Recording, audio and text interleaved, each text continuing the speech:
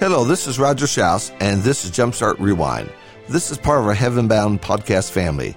This month, we're looking at jumpstarts from the book of Genesis. Today, we go to Genesis chapter 13, verse 8 and 9. This is jumpstart number 131, first written July 7th, the year 2010.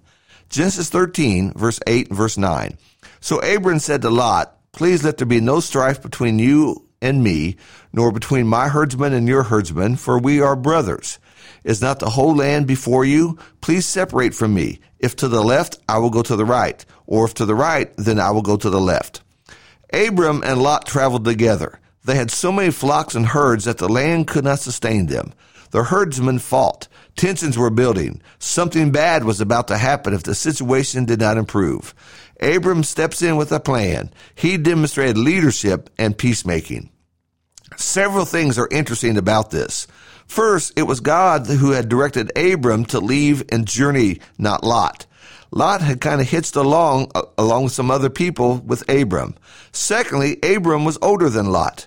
Abram had every right to tell Lot, "You go this way and I'll go that way." But he didn't. He let Lot pick first. We remember what happened. Lot saw the valleys and that there were plenty of water, an ideal place for herds. He took what appeared to be the best.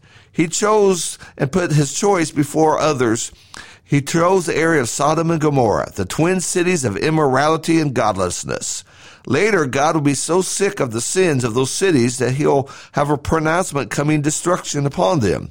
Abram pleads for the sake of the righteous. God will spare the city if 10 righteous people can be found living there. But no one was found there except Lot. Peter calls Lot righteous 3 times in 2 Peter 2. But apparently there were not 9 other righteous people there. This is the out for these 2 cities. The effect upon Lot's family was disastrous. We remember, as Lot's family flees the coming destruction, his wife turns and looks. God told her not to do that. She couldn't resist. She became a pillar of salt. Later, his 2 daughters get Lot drunk and have sexual relations with him and become pregnant. What a mess. Lot's family became a spiritual sewer. What seemed to be the best choice wasn't.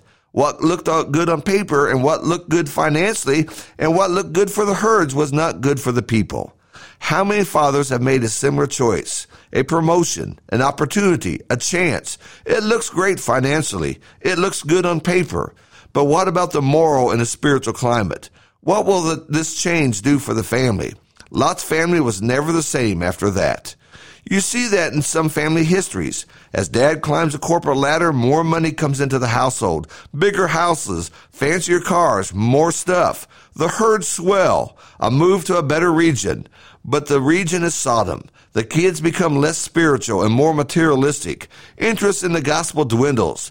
The family compromises here and there, and before long, it's hard to find a righteous person living among them in that household. So what's the answer? Don't take the promotion? Don't move? Sometimes that may be the answer. Some leave a great church and end up with a church that's fighting and bickering and can't make up its mind whether to stay open or close the doors. That's a poor choice. But refusing the promotion and staying won't keep Sodom out of the house. Somewhere in all of this, dad has to still be dad. He must lead the family spiritually. The demands of work can become the excuse that he doesn't have time. His first job is raising his family spiritually. And how do you keep Sodom out of the house? What shows are you watching on TV? What music is being listened to? What is being looked at on the computer? That's a start. Surround the family with incredible people. Invite families into your home who have similar values as you do.